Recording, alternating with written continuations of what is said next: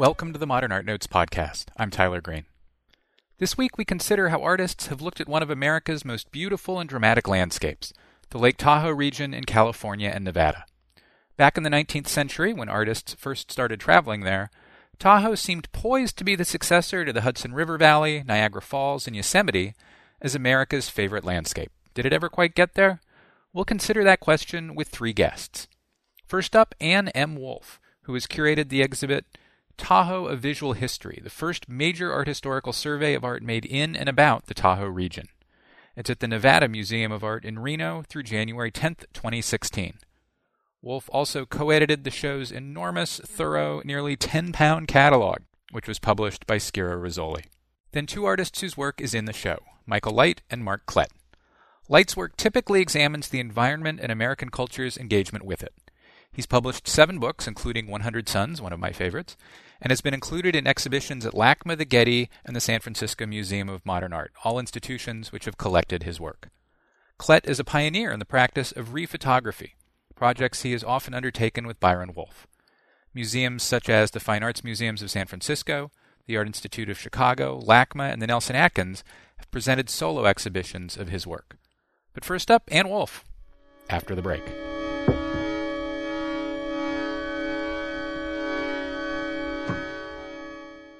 Hundreds of neighborhoods, thousands of historic landmarks, one easy search. That's what the Getty, in partnership with the City of Los Angeles, has created with Historic Places LA, the first online information and management system specifically developed for Los Angeles to inventory, map, and describe its significant cultural resources, from places of social importance and architecturally significant buildings to historic districts and bridges. The system is accessible to everyone, ensuring that the ever-changing city keeps a firm hold on its historic roots. Start your virtual trip to Los Angeles at historicplacesla.org. Jackson Pollock A Collection Survey, 1934 to 1954, is now on view at the Museum of Modern Art in Manhattan. See over 50 rarely shown drawings, prints, and paintings that track Jackson Pollock's artistic evolution and the relentless experimentation at the heart of his creativity. And don't miss the critically acclaimed once-in-a-lifetime exhibition Picasso Sculpture. Get more information and time tickets at MoMA.org and plan your visit today.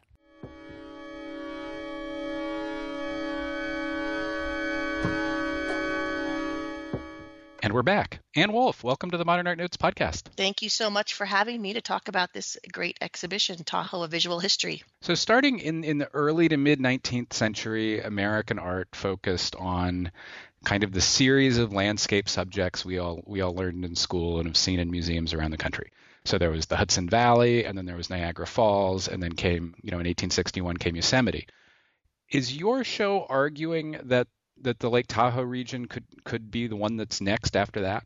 Well, I would say that in many ways we have come to understand the histories and the art histories of the places you just mentioned, some of America's most iconic landscapes, because their art histories have been recorded. Those art historical narratives have been studied by scholars and researched for decades. And I think it's fair to say that this particular region, the Tahoe-Donner region of the Sierra, has been under-recognized, even though some of the most significant historical events in United States history, primarily the completion of the Transcontinental Railroad over Donner Pass, have taken place right here in this part of the Sierra. And so I think that there's much to be gained from this first really significant historical study of this particular part of the Sierra. Obvious follow-up, why has Tahoe not received the same kind of art historical overview treatment that some of the others have? Well, I think it's interesting. Many of the singular artworks that are featured in the exhibition have been folded into those larger art historical narratives. Albert Bierstadt's painting of Donner Lake from the summit, for example. But it's just a significant area of research that, has not been covered. And I think there's a lot of possible reasons for that. Tahoe perches on the western edge of the Great Basin. The Great Basin in the United States was the last large swath of desert landscape to be officially, you might say, explored by the United States government. And in many ways, Lake Tahoe could be seen similarly, Lake Tahoe-Donner, as being one of the last great regions to be explored or further studied by art historians. So I think there's a nice metaphor there that could be followed. Among the painters who visit the region are lots of familiar names: Albert Bierstadt, Thomas Hill, Gilbert Munger, and eventually William Keith. Some of these artists have had major East Coast careers, and some are still waiting for East Coast institutions and scholars to notice them, but they're all well known in the West. When painters visited the region, did they tend to have similar things that interested them, or did they? I mean, when photographers and painters went to Yosemite, they kind of ended up at the same places. Some of that was the trail system, some of that was not. In Tahoe, are they picking the same things, or are they attracted by different possibilities? Well, we have worked closely with an art historian, Alfred Harrison, who's written extensively on the 19th century paintings in this particular exhibition. And he writes quite a bit about the painters who are working in the 19th century in this particular region, many of whom, have you've noted, are coming from the East Coast, and many of whom have relocated, sometimes temporarily, sometimes for longer periods, in the burgeoning San Francisco Bay Area artist colonies and groups that have emerged on the West Coast. So what they bring with them from the East Coast is that, again, interest and passion and training in the Hudson River School style. So they bring much of that same stylistic approach to this region. And by that, I mean there's an interest in being topographically accurate in their representations and depicting a landscape that's been essentially unseen by many Americans and helping to give an identity to the new American landscape. But at the same time, of course, in the 19th century, there's an interest in the sublime and the broadly held notion that nature is a symbol of God's handiwork. And so it's not good enough for a painter to create a landscape painting that's just topographically accurate. It also needs to be depicted as better than right. Photography is a huge part of the Tahoe story. As with several other places in the 19th century American West, Charles Leander Weed kind of gets there first. Weed was the first photographer to go into Yosemite Valley in 1859. His pictures there weren't very good, but he was first. And he's in the Tahoe region in the early 1860s, in fact, almost exactly, pretty close to when Watkins is in Yosemite. Weed's Tahoe pictures are a million times better than his Yosemite pictures. Why was Weed there, and what did he pull out of the region? Well, it's interesting, in beginning a project like this and writing specifically on photography, we essentially began with a pretty blank slate. The narrative of 19th century photography in the Tahoe-Donna region had not been written. Of course, there's well-known photographers we know who have been in the region, working in the region, but I couldn't have told you 5 years ago who took the first photograph of Lake Tahoe. And the closest we've been able to come is to sort of try to date that early photography of Lake Tahoe to between 1862 and 1864, but I'm able to identify that photographer as Charles Leander Weed. So Weed in 1862 made his first trip to, again, the Comstock mines in Virginia City. Those were very attractive to photographers working in the West, and Weed was hired by a firm out of San Francisco known as Lawrence and Houseworth to document sort of the Comstock mines as well as the route to Virginia City and the early state of Nevada. And so we've been able to trace Weed specifically to the route to Nevada through a couple of photographs that in the past have been misidentified as Yosemite that we've now been able to sort of reclaim as part of this particular region. But we trace him traveling from the Sacramento region up to Nevada, circling the lake, making some very early images of Lake Tahoe. Most of his work is very human-centered, and so his imagery shows wagon trains and early pioneers crossing very snowy summits. And he takes in 1860, sometime between 1862 to 1864, the first panorama of Lake Tahoe, which is actually not a really great photograph of Lake Tahoe, but an important and significant, first view that we can now trace. The next three major photographers who come through the area are Timothy O'Sullivan, Alfred Hart, who was the Central Pacific's staff photographer, and Andrew J. Russell, who also worked for the railroad. O'Sullivan was there for Nevada City. The other two were railroad guys. What are they showing us about the region that is different than what interested Weed? Sure. Well, O'Sullivan, of course, was working with Clarence King on his survey of the 40th parallel. And so he takes only 3 images of Donner Pass, which are taken in 1867 from the top of Donner Summit, one of which shows Donner Lake, and one of which shows the snow tunnels of the railroad and the snow sheds of the railroad under construction. So he spends very little time in the region proper. What we see with Alfred Hart and then Andrew J. Russell, and then, of course, Carleton Watkins to follow, is the work of photographers who are now coming to the region because they've been commissioned by railroad executives to document the construction of the transcontinental line, particularly the pass over Donner. And so what they are doing is creating images that are, of course, pleasing to their clients. The railroad is looking always for, the railroad company is always looking for new investors to invest in the construction of the railroad, and then eventually using these photographs to bring new tourists to the region. So they're made by photographers with an eye towards that in mind. And you can see that in the imagery that shows, the grand snow tunnels under construction, very impressive early industrial structures along the transcontinental line, and rarely the realities of the construction, which included the vast numbers of Chinese laborers who were involved in the construction of the railroad. For the most part, the harsher realities of progress and that accompanied the railroad construction are either marginalized or very minimally present in these photographs. So about 10 years after Russell and O'Sullivan and Hart are in the Tahoe Donner area, Carleton Watkins comes along. It's not clear who he was working for. He may have just been on his own account. He may have been working for the CPRR. Those records were almost entirely destroyed by the events of 1906. Are there any Watkins pictures from this region that you think are particularly good, meaningful, or revealing? Well, I think there's a couple in particular, both taken a little bit to the west of Donner Pass, one of which is rounding Cape Horn, the other of which is the canyon of the American River. And I think what's interesting about these images is they show sort of a seamless integration of the presence of the railroad, these sort of large, very impressive locomotives or newly laid railroad tracks really integrated into the landscape. And so I think that varies significantly, interestingly, from some of the photographs he took at nearly the same time of the lumber industry at Glenbrook. And so I think with this, which are really underrated pictures. Yeah, I was glad to see one of those.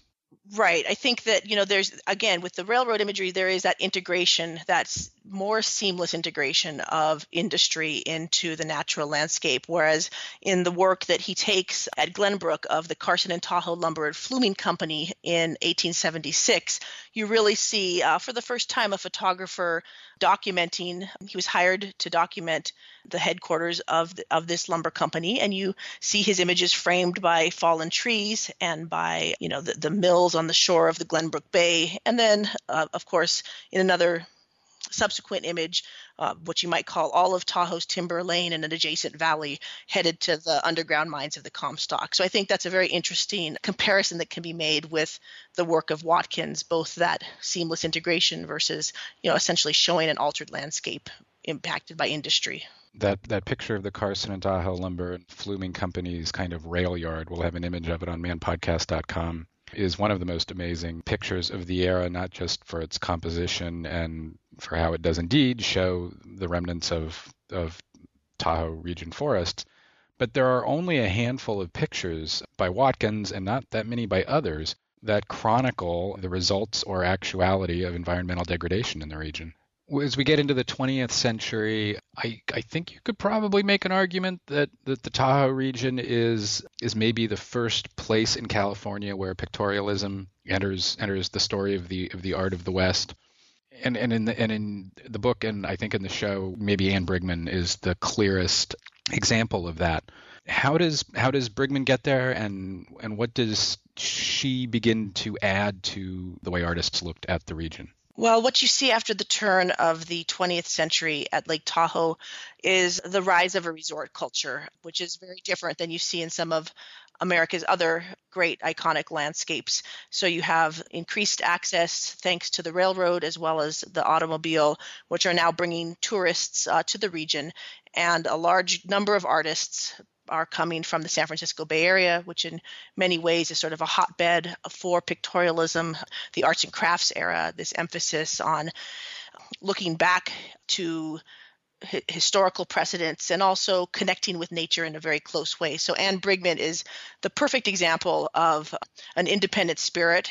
She's a photographer from the East San Francisco Bay Area who travels to Donner Pass and to Lake Tahoe and to the adjacent Desolation, what was known at the time as Desolation Valley, by herself with only a knapsack, a few books and some camping equipment. And she takes these incredibly progressive and evocative photographs, beautiful pictorialist photographs of herself, as well as sometimes her sister, her other, or friends that she may have taken, nude photographs engaged in the landscape. And they're very different than what we've seen so far. The previous Brigman's photographs are very different than the earlier work produced at Tahoe, which again all had that tendency to emphasize industry or the railroad. These are revealing of a much more personal relationship with nature. Brigman was also a wonderful writer and a journalist and a poet, and her writings about the region are very profound and personal. And I think it sets her apart from a lot of the other photographers in the exhibition. I want to close by going to the beginning of the show, at least in terms of timeline. Before there were Euro-American artists at Tahoe, there were Washoe artists and craftspeople. How and why did you choose to represent them in the show?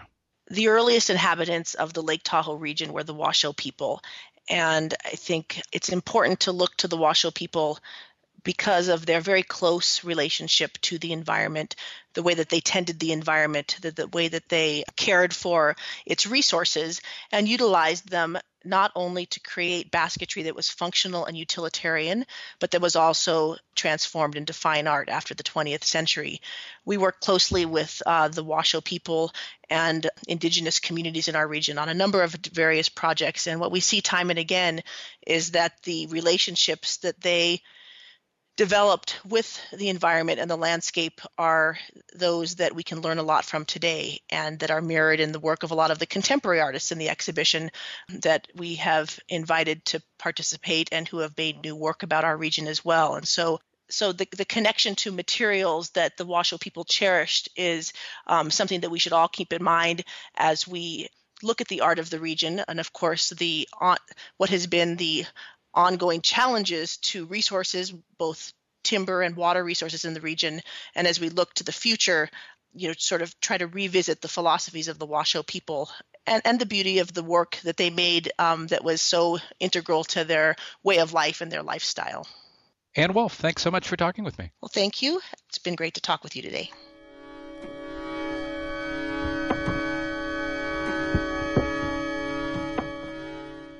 The Hammer Museum presents Uh-Oh, the most comprehensive survey of the Los Angeles-based artist and writer Frances Stark. This exhibition tracks her 25-year career, from early works on paper to more recent performances, animated films, and videos, including her critically acclaimed works My Best Thing and Bobby Jesus's alma mater, backed with Reading the Book of David and or Paying Attention is Free. Stark's singular practice explores her own life through an extraordinary range of subjects and mediums while offering a clever critique of contemporary culture. Uh-Oh is on view at the Hammer Museum in Los Angeles, October 11th to January 24th. Visit hammer.ucla.edu. The Wexner Center for the Arts at The Ohio State University presents After Picasso, 80 Contemporary Artists, on view September 19th through December 27th. After Picasso is a major exhibition examining Picasso's potent legacy and ongoing impact on several generations of artists. This vibrant show fills the entirety of the Wexner Center's galleries and includes a diverse array of work from international talent such as Andy Warhol, Louise Lawler, Henri Cartier-Bresson, Amy Selman, Heimo Zobring, Jasper Johns, and many more. Originally organized by the Dijkterhallen and called Picasso and Contemporary Art, this exhibition is making its only stop in the United States at the Wexner Center. For more information, go to wexarts.org.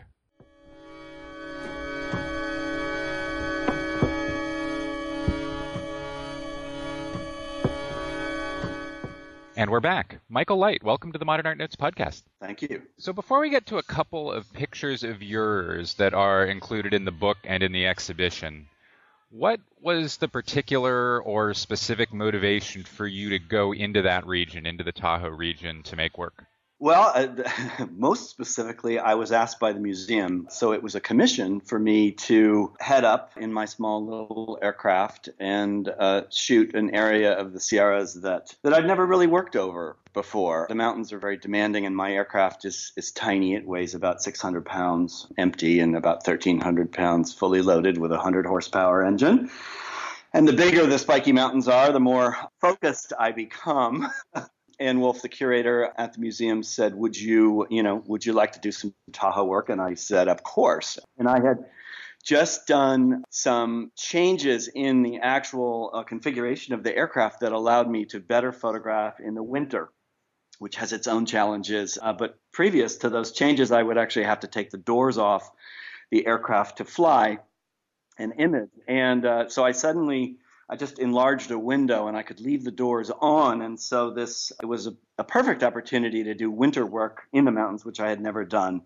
And obviously, Tahoe is at high altitude, and we have a lot of fantastic snowy Sierra mountains around and about, and just winter seemed like the logical thing to do. So that's why I went. I have photographed all over the arid West for years, and I've lived in San Francisco for 30 years. I'm originally from New York, but I have never been particularly attracted to Tahoe as an area.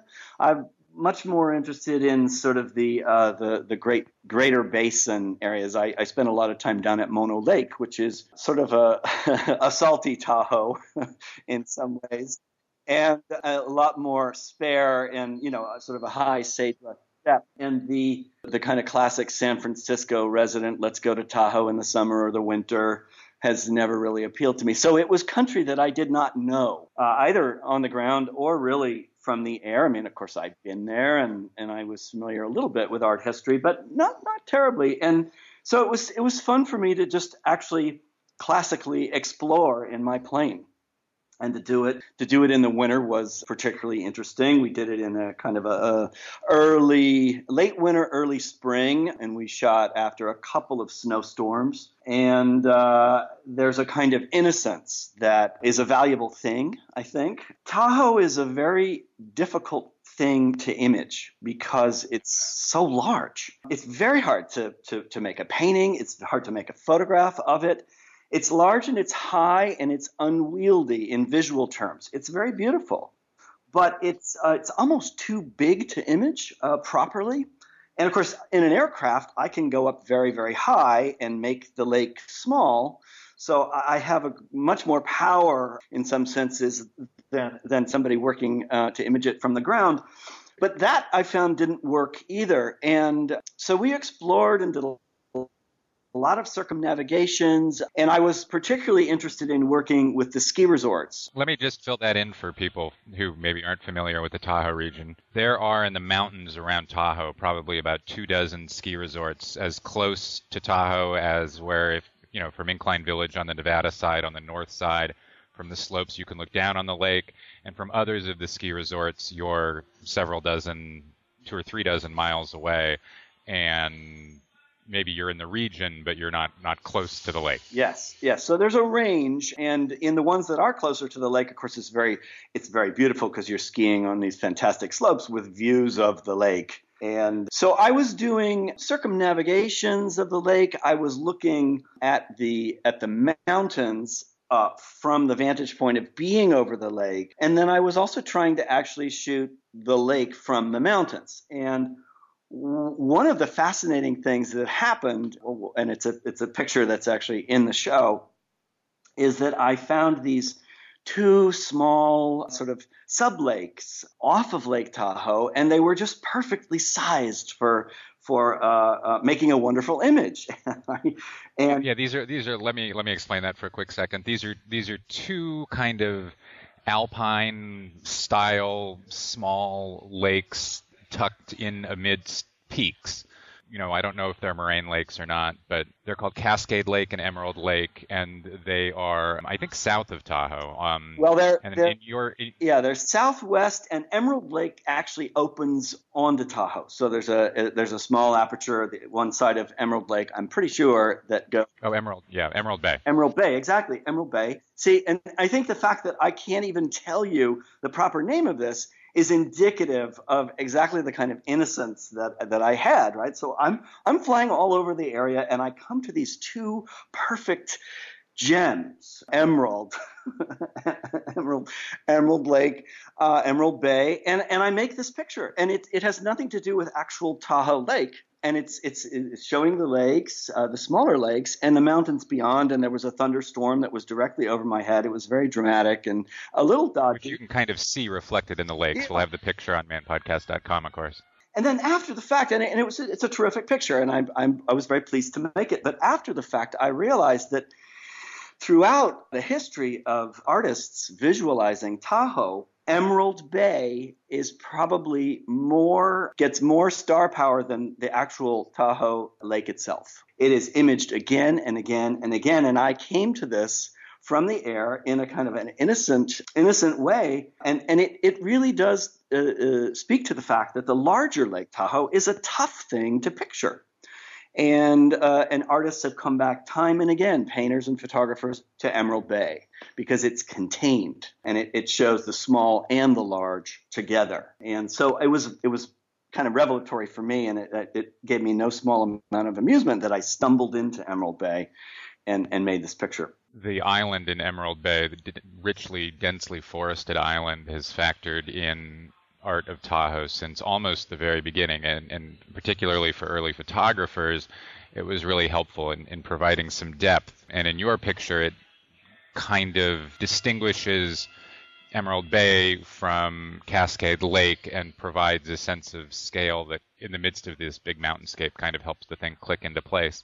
How important to you or of interest to you was Highway 89, which bisects your picture, which is a highway that obviously goes up to Tahoe from the foothills? Well, when I'm in the air and dealing with an oncoming thunderstorm, probably 500 feet from my aircraft, and I'm trying to image as fast and as quickly as I can, I don't overtly think about, there's Highway 89. Let me articulate it in relation to Emerald Bay and Cascade.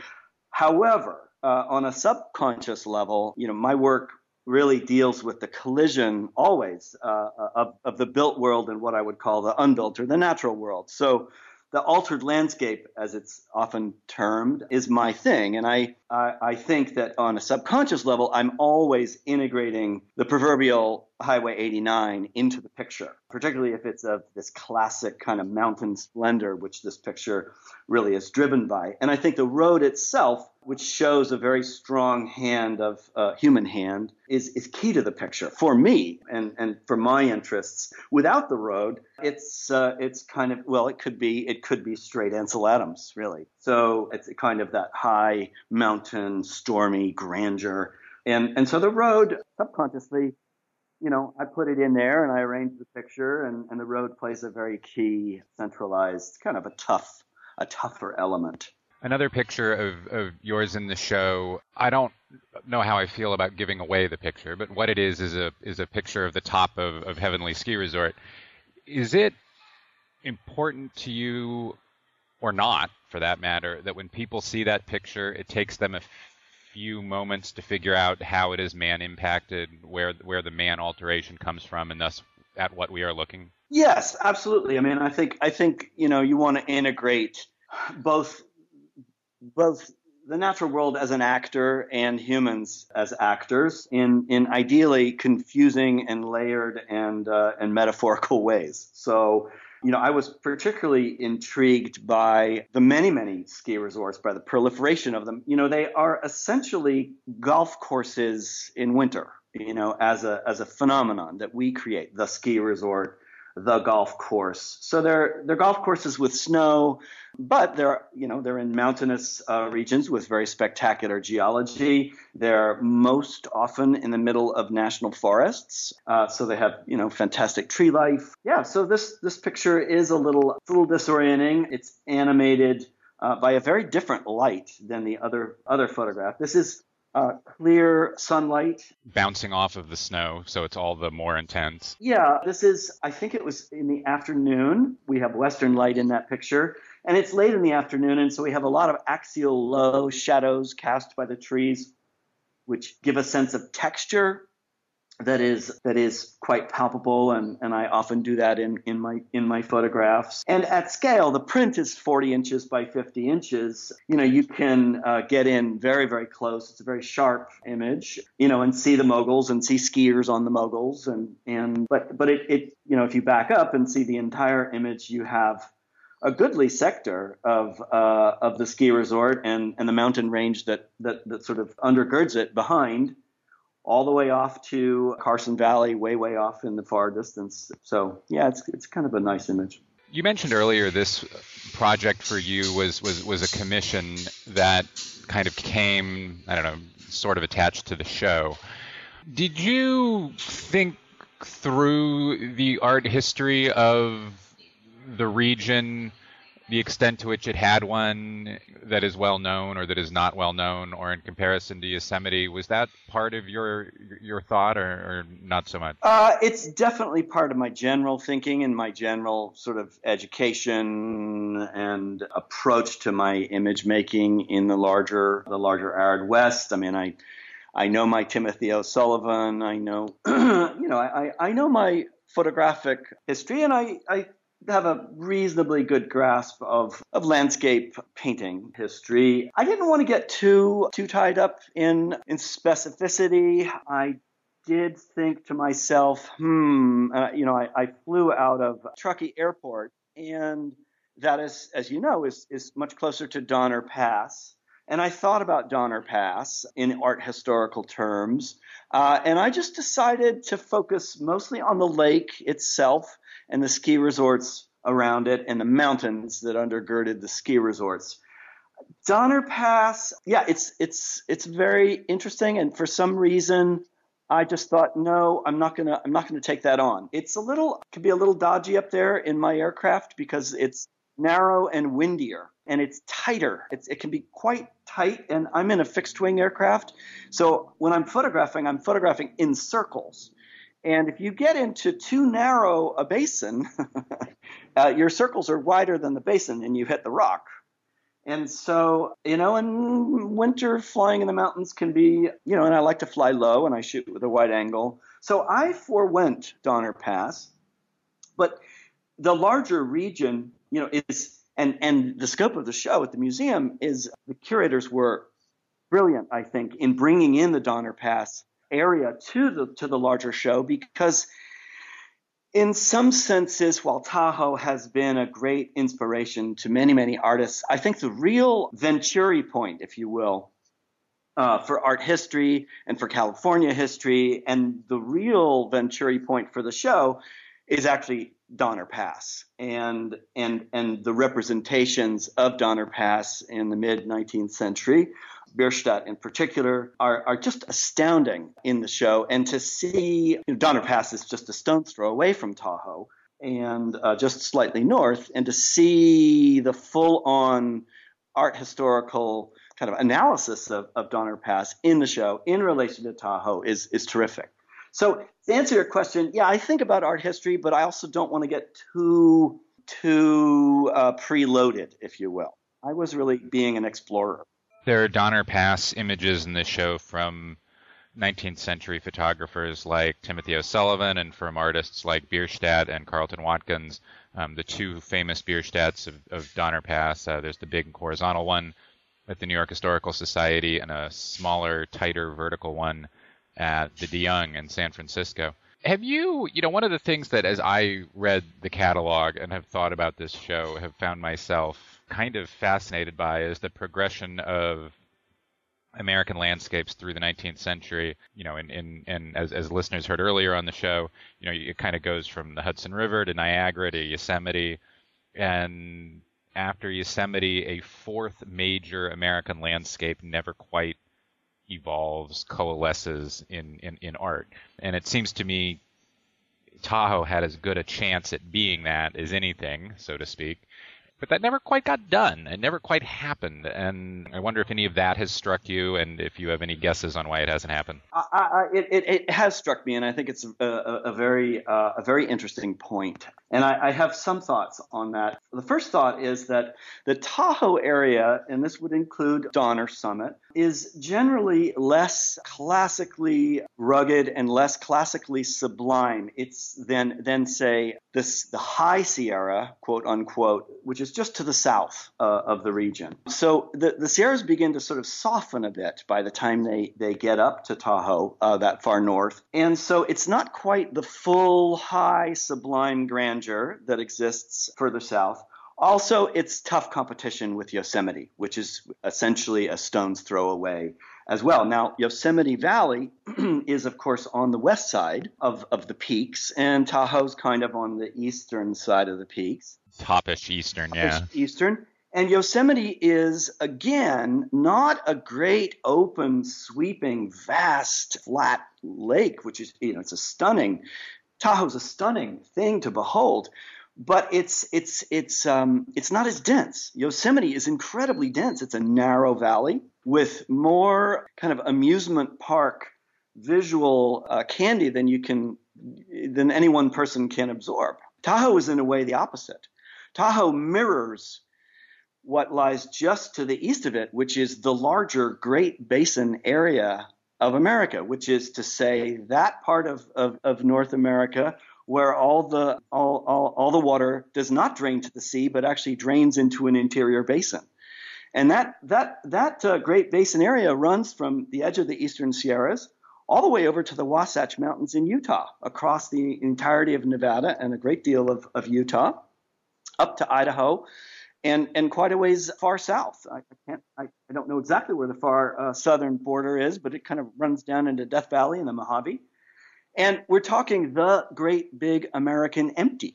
And in a way, Tahoe has more in common with that great big American empty than it does with Yosemite. And it's a kind of conundrum. Donner Pass is a tighter landscape, easier to pack in all the usual classic Hudson School kind of forms and figures of the classic sublime. But even there, it's not Yosemite. It's still more open. And the Bierstadt, the Great Bierstadt in the show is actually 72 inches high by 120 inches wide. And it has pride of place in the show. And it's a stunning picture. It's amazing. What I came away with as I was looking at it, however, was that you have morning. So there's a sunrise and it's yellow and it's classic Bierstadt, very celestial light. What I realized was that unlike so many of his other Western pictures, which classically look at the setting sun and face west and are metaphorically all about a continent expanding and manifest destiny and, the progress from the east to the west and then the final, frontier of the Pacific. This picture is actually looking east. Donner Lake from the summit is a morning photograph that looks back at a nation in 1873 that's 20 years away from being formally past the frontier. When was it 1892 was it Turner who declared the frontier done?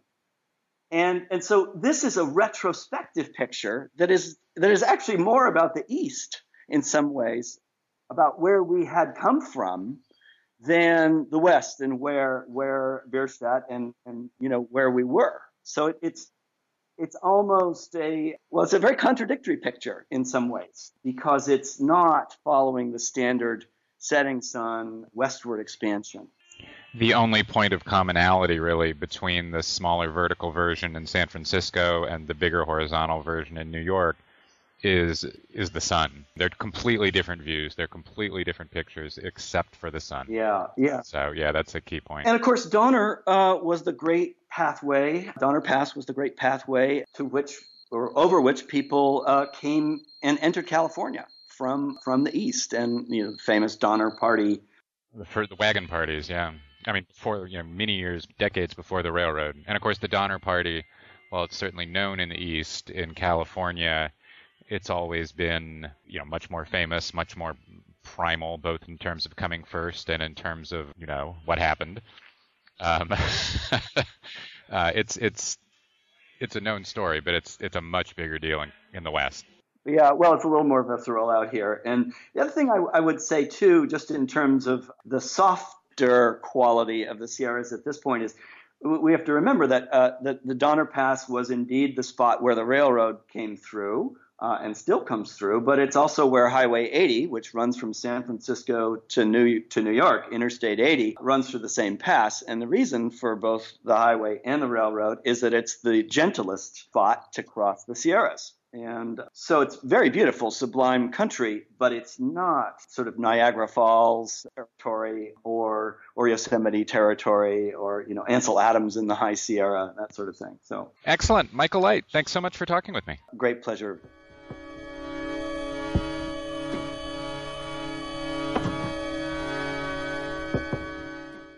The Dallas Museum of Art will serve as the exclusive American venue for a new exhibition of works by Jackson Pollock, the first in over 3 decades to survey a phase of his work known as the Black Paintings. Jackson Pollock Blind Spots explores this relatively neglected yet wholly compelling part of the artist's practice and offers a new perspective on the work of one of the most famous artists of the 20th century. Jackson Pollock Blind Spots is on view November 20th to March 20th. Visit dma.org for more information. Opening this weekend at the Modern Art Museum of Fort Worth, a focus exhibition featuring the work of Joyce Pensado. Recognizing the emblematic power of cartoons and their ability to critique aspects of contemporary culture, Pensado freezes and modifies some of the most iconic American cartoons and comic book characters, isolating them to further comment on American society and its anxieties. She works in an industrial palette of black, white, and silver enamel. Through January 31st. For more information, visit themodern.org.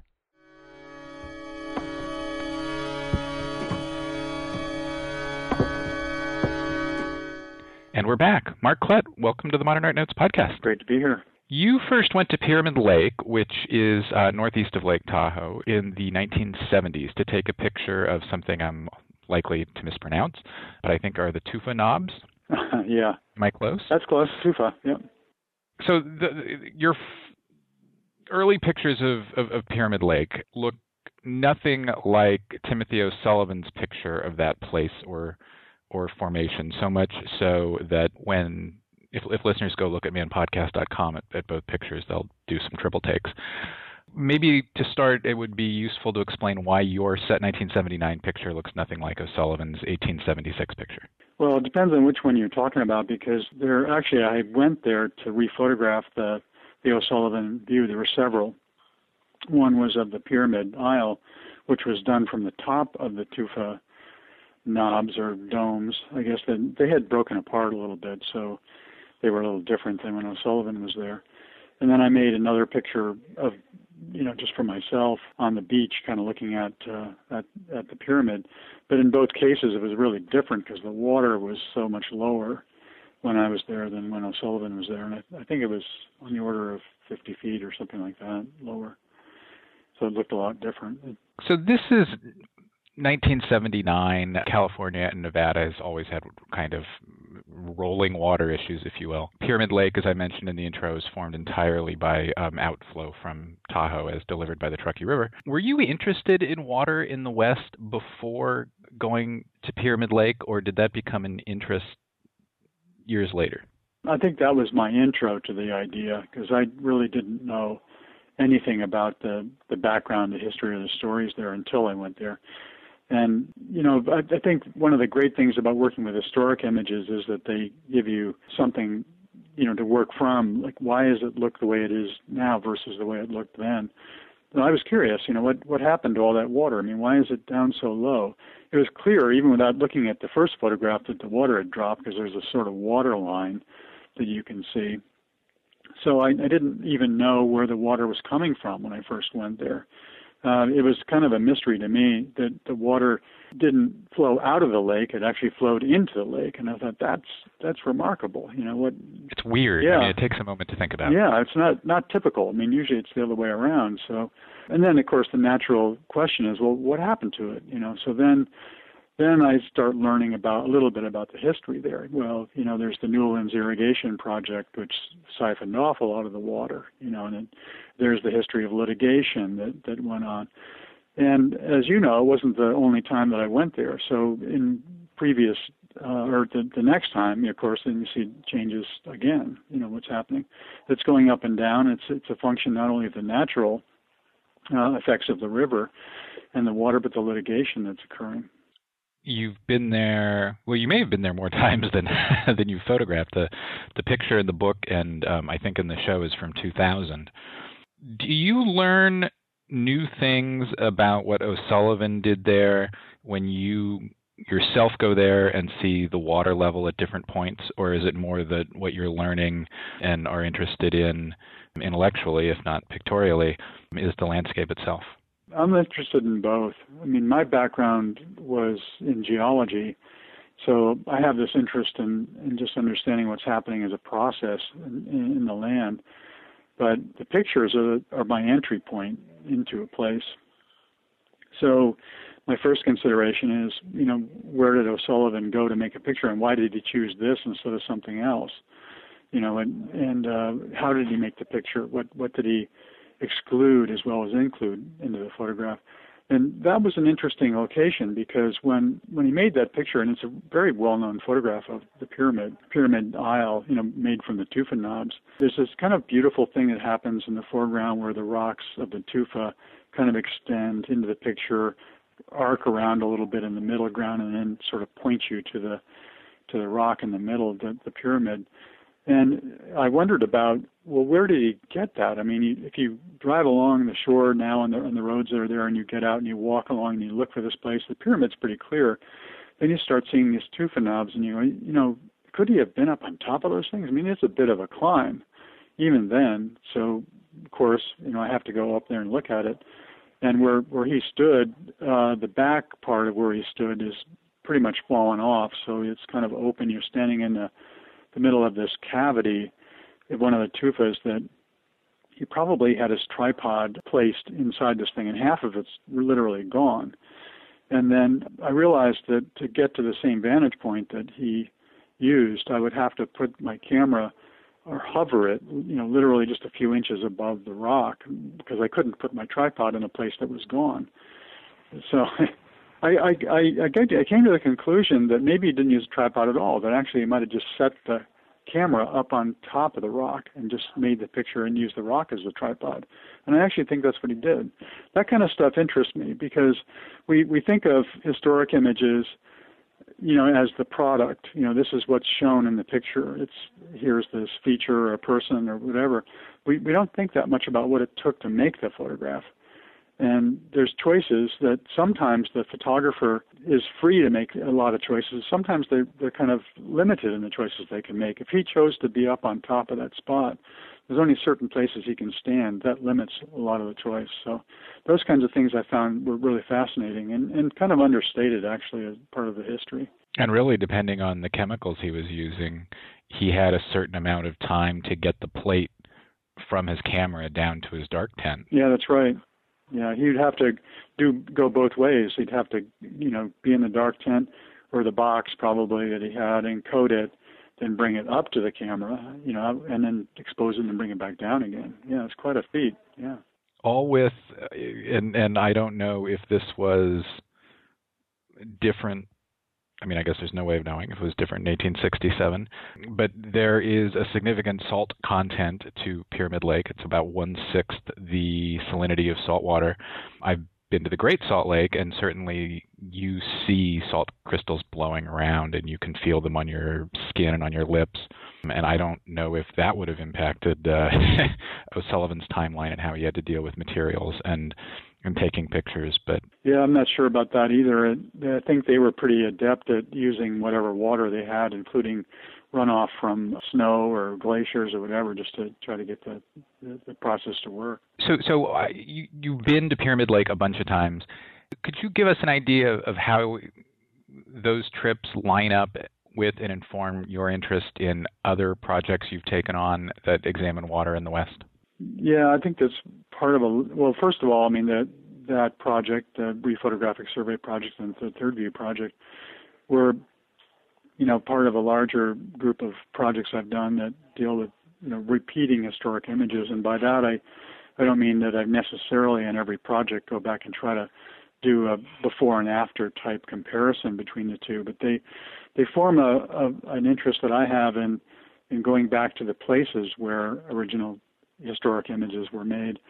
And those have tended to, whether I've meant them to or not, to sort of focus on water because when you think about the reasons why 19th century photographers, say, would have made pictures, especially for a survey, was they were looking for resources. They were looking for a number of things that could kind of clue them into or somebody else into what was out there.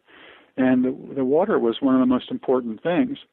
The second thing was that once I started to find these locations that were, and rephotograph them from the same position, it was clear that some of the most major changes that occurred in the West in the last 150 years have to do with water, either the impounding or the transportation of water, or the storage in some way that changes the scene. And it's really probably one of the most physically mammoth kinds of changes that have occurred in the Western states. And in many ways, kind of the only way, or clearest way to present that is through images and their historical relation to each other. I think it's one of the most startling ways to look at it, because if you look at a picture, say, that O'Sullivan made of, Green River above the Vermilion Cliffs, and it shows the bend of the Green River down below, and now it's just covered with water because it's a reservoir. That's pretty startling, to see that kind of change. And in the same way that looking at, Pyramid Lake is also startling for the opposite reason. Instead of storing the water has been removed or prevented from arriving at the lake. So you start to see these physical changes, and the question is always, why? What's the cause of this? The photographs don't explain the cause. They only describe what's happened. But I think what they do is they generate curiosity and interest, and sometimes they are startling, and you look at them, and by then asking the question of what happened, you by reading more, understanding more, you get informed about that. So the pictures are sort of vehicles for understanding, but they don't explain the results. Through my interest in Carleton Watkins, I've become interested in how photographers, particularly in the West, become experts about something by virtue of their experiences in the landscape, expertise that is often recognized by their peers. So, for example, when Watkins goes to Yosemite in 1861 and his pictures become famous, when Frederick Law Olmsted is hired by the state of California to figure out how to manage this preserve handed to the state by the federal government, one of the first people he contacts and asks for input is a photographer, is an artist, Carleton Watkins. In your experiences with either the Water in the West project or with your other investigations of water, in the West, as distinct from the project, have you found that people engage you as an expert on issues related to water in the landscape or the history of the landscape? I wouldn't claim to be any kind of an expert on the water issues in the West. I think they're incredibly complex. But the thing that interests me is that if you sort of look at photography as one track, where photographers like me are making pictures of water and water-related issues in the West, and it's kind of hard to avoid in a lot of ways, especially where I live in Arizona, where it's a constant issue in some ways. But if you look at what we're doing as photographers, you can see that we're parallel to certain other fields, history, cultural geography, writing in the West. And so, and all of us are kind of moving in similar directions or looking at some of the same things, but in slightly different ways, and we overlap. And so the beautiful thing is sometimes, we can end up collaborating on certain projects and with somebody who's a writer and a photographer to come together and create something that's really interesting. So I don't know. I would never claim to be kind of an expert on that, but I think what I can do is say that I'm observing something that is part of a larger group, that we're all kind of in this thing together, and it's kind of interesting how we're coming up with stuff. Does that make sense? It does, because I think artists and photographers in the 19th century might have said something similar, especially somebody like Watkins or O'Sullivan, who were intensely engaged with scientists. And O'Sullivan did a lot more survey photography than Watkins did, but I think that experience of working with the leading scientists of their day would have led them to a similar place. Yeah, and it's kind of hard to tell from the time that you're in. I think if we looked at O'Sullivan, for example, if we look at how people thought of him in the 19th century, they might have thought of him more as sort of the camera operator. He wasn't regarded as an artist. I don't think that anybody in those days. Watkins was quite assertive about that, though, and Watkins was described by newspapers, contemporary newspapers, and even by painters as an artist. Yeah, well, I think the survey photographers weren't, and Jackson probably came the closest, William Henry Jackson. And he did learn a lot from Moran, and so he sort of had that background. But if you look at, I think, who's been the most influential to say contemporary photographers, it would be O'Sullivan. Certainly one of them, and I would think even at the top of the list for a lot of people because of the way that he made his pictures. So there's a lot of ways in which we look at them differently over time, the people who made the pictures differently. And, I think Watkins is an example of someone who I think in a lot of ways his vision was very modern and actually very modernist in a lot of ways and very, very clean. And you can compare him to say, any of the survey photographers. Or even to Gardner, much cleaner than Gardner. Yeah, and Muybridge, is a direct comparison to Watkins in terms of the pictures. Very different kinds of photographers, the two of them, photographing the same thing. I want to close by asking you something that I also asked Anna Wolfe and Michael Light. Throughout the 19th century, there was kind of a procession of great American landscape subjects. You go from the Hudson River Valley to Niagara to Yosemite. This show and project got me thinking that in some ways Tahoe should have, been the fourth thing that happened, the fourth great American landscape subject, if there had been one. But as it turns out, there kind of wasn't. Tahoe and the region spawns lots of work, but it never reaches the national fame of the other three. You've shot around Tahoe, especially, of course, at Pyramid Lake, as we've been discussing quite a bit over the years. Have you found yourself wondering or thinking about why Tahoe didn't become as famous as the other three landscapes? That's an interesting question. I think that the answer, in my mind, might be more straightforward than that. Let's take the Grand Canyon as another kind of example. So the Grand Canyon was thought of as a kind of big ditch, hole in the ground, and an impediment to transportation until the later 19th century when Thomas Moran, helped to popularize the canyon by teaching people really how to see it. How do we appreciate this thing as more than just an impediment? How do we understand the aesthetics of the place and the beauty of it? And the artists are very good at that. And, Tahoe is an amazing place and just an incredibly beautiful location. But the one thing that the Grand Canyon had going for it was easy for them to build a railroad to it. There was a reason for tourism. There was a reason to bring people in there. So sometimes the reasons why, I don't know what was at work in Tahoe, but it's probably a little more difficult, to get up there in certain ways or for somebody to commercialize it or different. And a lot of the photographers that's what they were doing. They were making pictures that helped to popularize these places.